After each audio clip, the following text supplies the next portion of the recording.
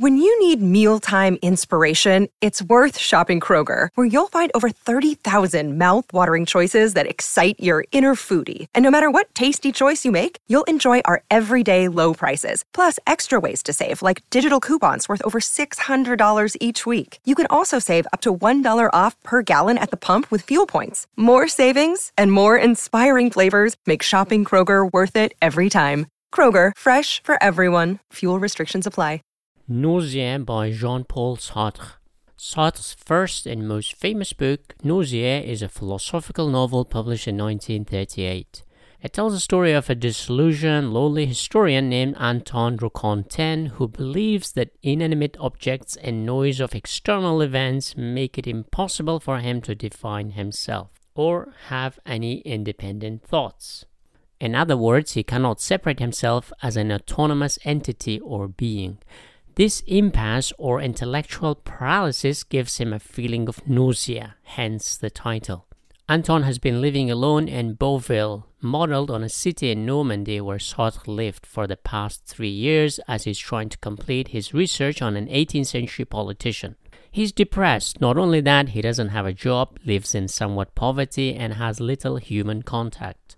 Quote, "Nothing happens while you live. The scenery changes, people come and go out, that's all. There are no beginnings. Days are tacked on days without rhyme or reason, an interminable monotonous addition."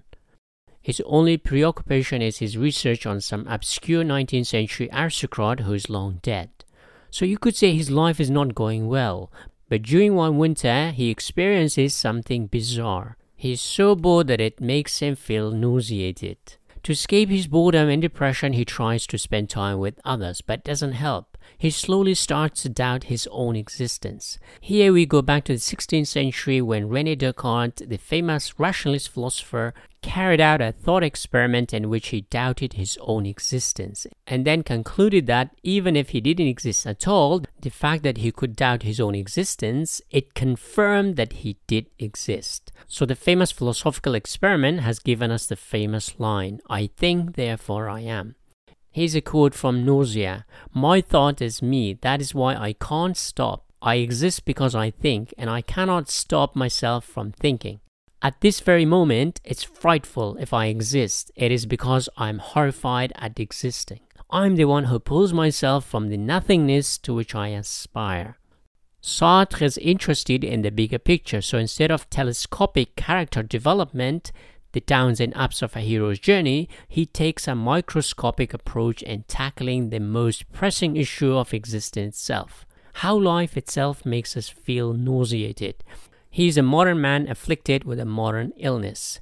It's meaninglessness or nihilism that makes him sick.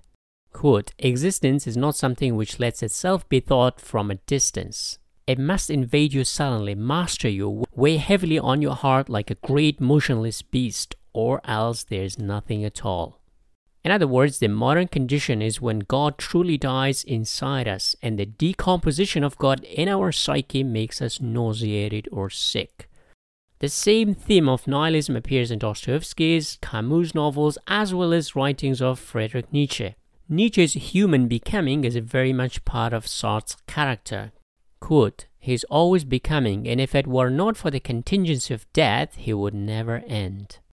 In an attempt to understand, Anton keeps a diary of his nausea, but things get worse as days turn to weeks as his sensation is often overwhelming. He writes everything, including the list of objects he comes across. At one point, he looks himself in the mirror thinking he's the 19th century politician he's writing a book about. In other words, he doubts if he is really real or the ghost of the past. Thinking about the past suddenly gives him an insight that his feeling of nausea has something to do with his existence. Quote, "The nausea has not left me, and I don't believe it will leave me so soon, but I no longer have to bear it. It's no longer an illness or a passing of fit. It is I." In other words, his whole existence is like feeling sick and nauseated.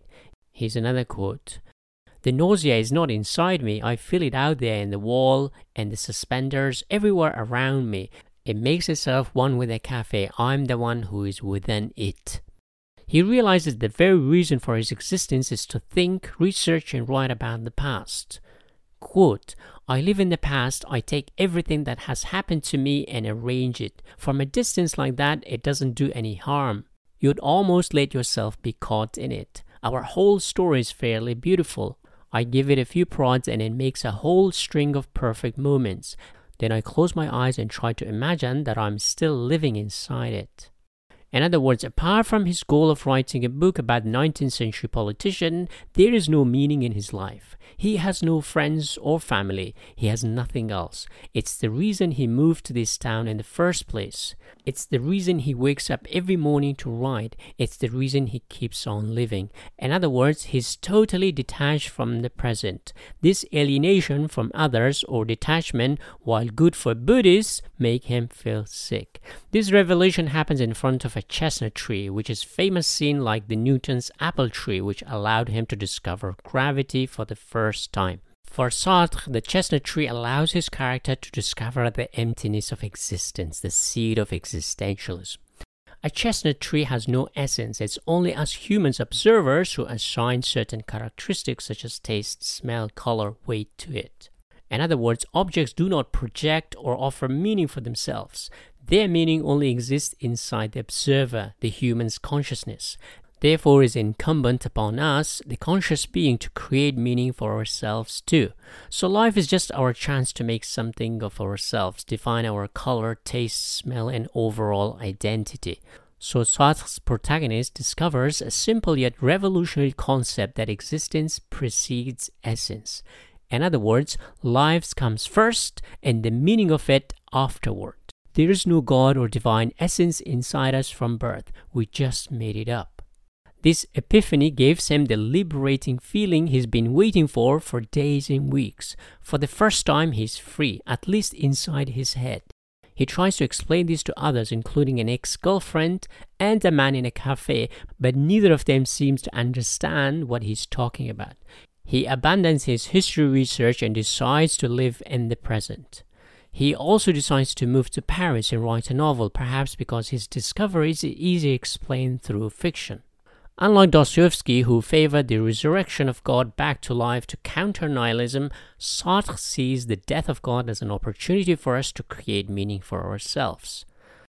While Nietzsche considered a very select bunch of humans, such as artists, philosophers, capable of creating values, Sartre, a socialist and a democrat, tries to offer the opportunity to everyone to define their own lives. Instead of relying on gods, it's our responsibility to make our own essence.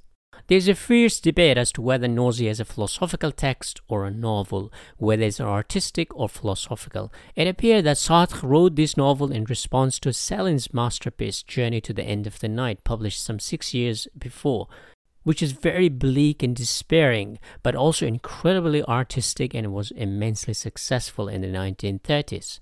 So Sartre ends the novel on a positive note because he wanted to liberate us from the despair of modern empty existence, depicted in Kafka's novels of alienation and despair as well as Céline's novels.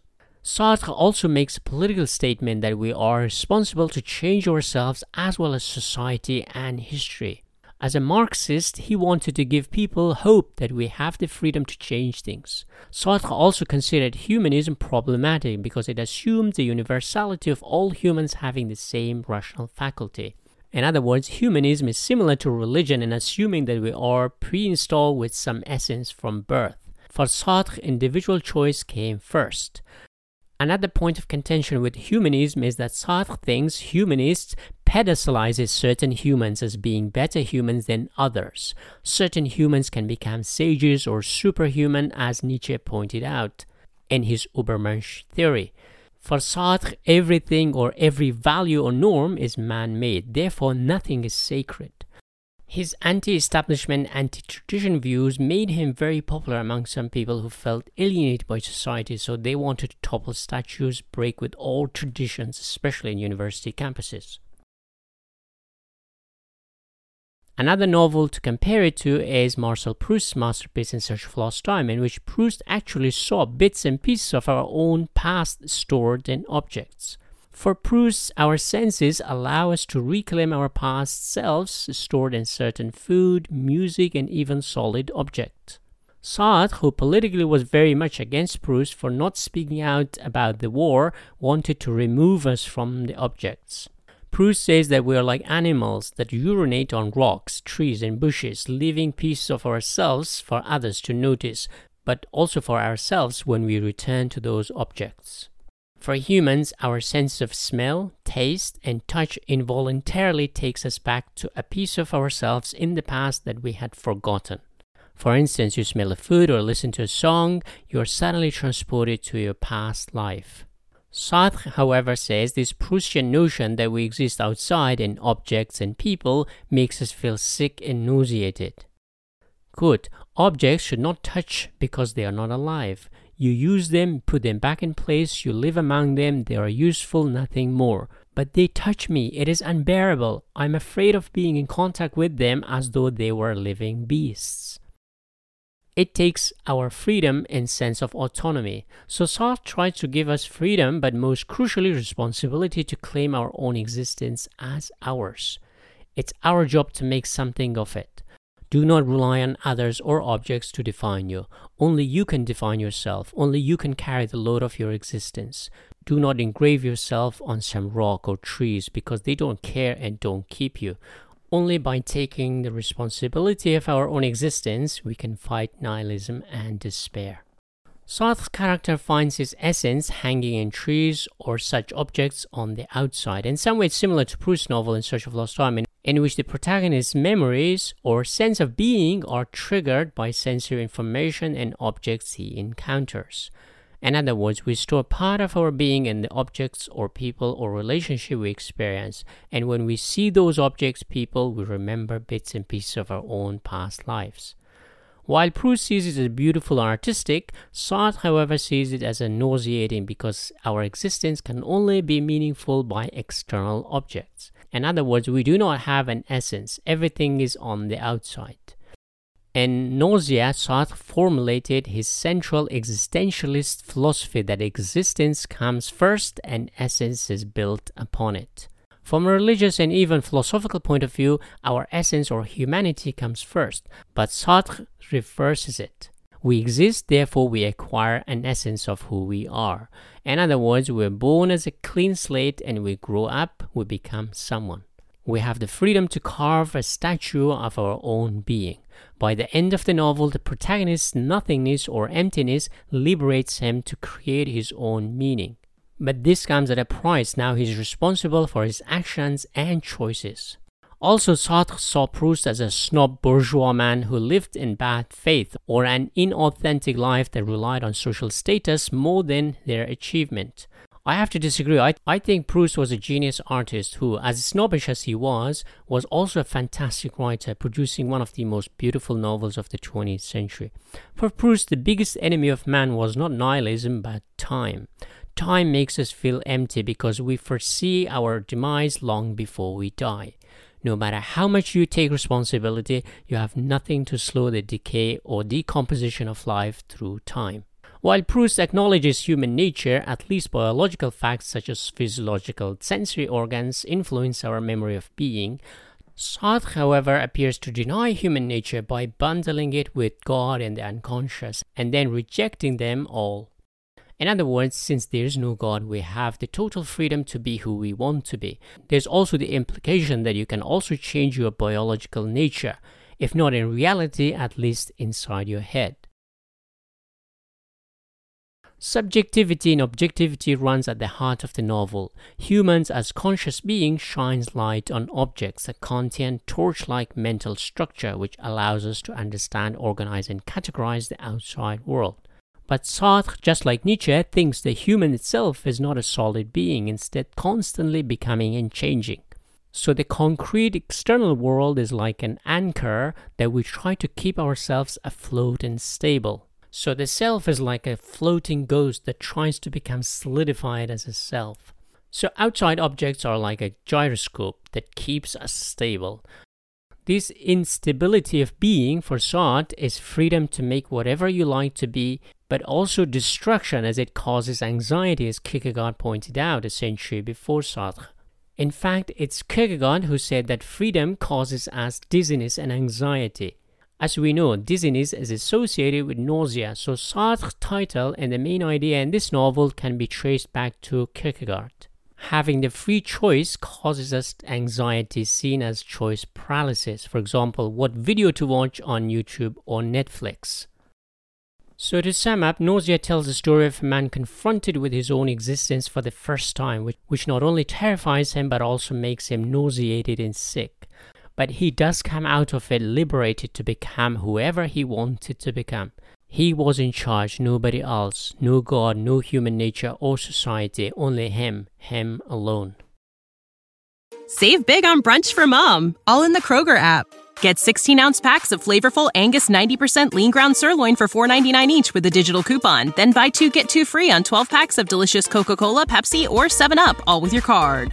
Shop these deals at your local Kroger, less than 5 miles away. Or tap the screen now to download the Kroger app to save big today. Kroger, fresh for everyone. Prices and product availability subject to change. Restrictions apply. See site for details.